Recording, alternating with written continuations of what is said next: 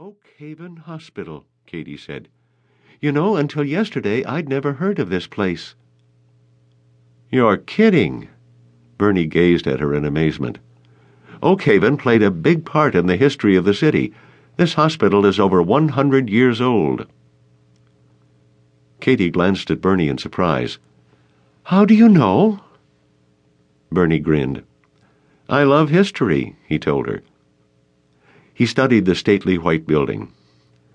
There are a lot of interesting stories about this place, he went on. This hospital was one of the few that took in patients with highly contagious diseases like cholera and typhoid. That was long before modern medicine. Maybe that's why the fence is so high, Katie said, shifting the car to a lower gear. They wanted to make sure the patients stayed inside. She drove slowly by the hospital. The city plans to turn this place into a park and museum, Katie went on.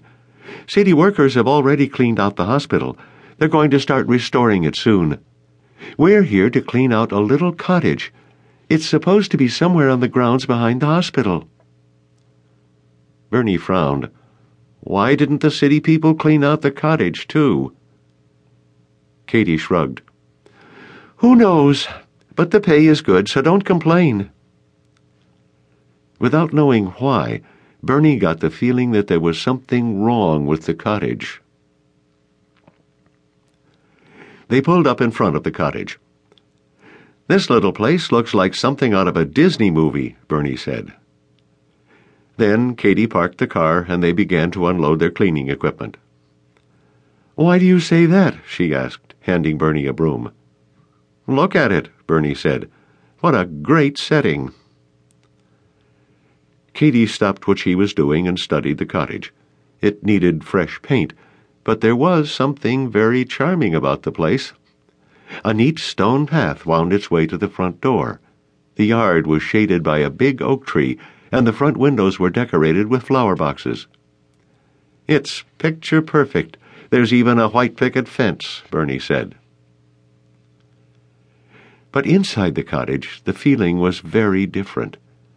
Perhaps it was because the oak tree cut off sunlight, or it could have been the dismal shade of gray paint on the walls. Maybe it was just the dead air inside. Almost at once, Katie felt a chill.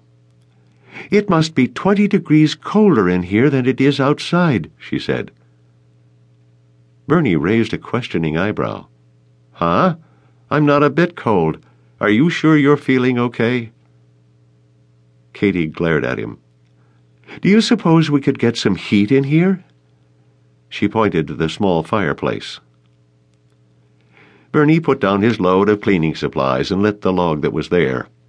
Katie shivered as she moved closer to it. I'm going to take a look at the rest of the cottage, Bernie said, starting down the tiny hall. I'm right behind you, Katie said. Bernie glanced over his shoulder at her. Was it his imagination, or did her voice sound anxious? I wonder who lived here, Bernie said, as they peered into the small bedroom at the back. Maybe a gardener, Katie said. Bernie pointed at the frilly lace curtains and the single cot. Maybe a nurse. Katie shrugged and blew on her hands. Bernie opened the closet and let out a low whistle. Look at this, O'Neill. He pulled out a dust-covered dress. It looked like a costume from a very old black-and-white movie. Wow, this little number must be over 70 years old. He shook his head in amazement. And get a load of the furniture. Have you noticed how old it is? These pieces may not look like much, but I'd swear that half of them are genuine antiques.